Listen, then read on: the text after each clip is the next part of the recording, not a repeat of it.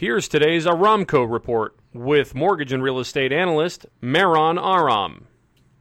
According to the California Association of Realtors, the housing market was red hot last month, with existing home sales rising by 6.6%. However, at least temporarily, the market is putting on the brakes because of the coronavirus.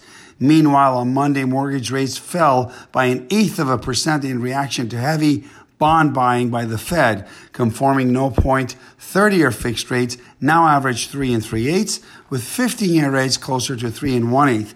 Now for something completely different.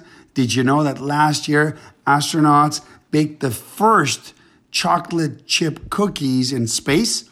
Members of the International Space Station used a prototype zero-G oven in an attempt to study cooking options for long-haul trips. For more information on home loans or real estate, visit our website at aramco.biz or call me at 877-700-0942. For more information on a purchase, refinance, or a reverse mortgage, and for up-to-the-minute info on residential and commercial real estate finance, visit aramco.biz. That's ARAMCO.biz. Or call 877-700-0942. If you have a question, comment, or a fun fact to share for our next Now for Something Completely Different segment, message us on any of our social media accounts at the Aramco Group.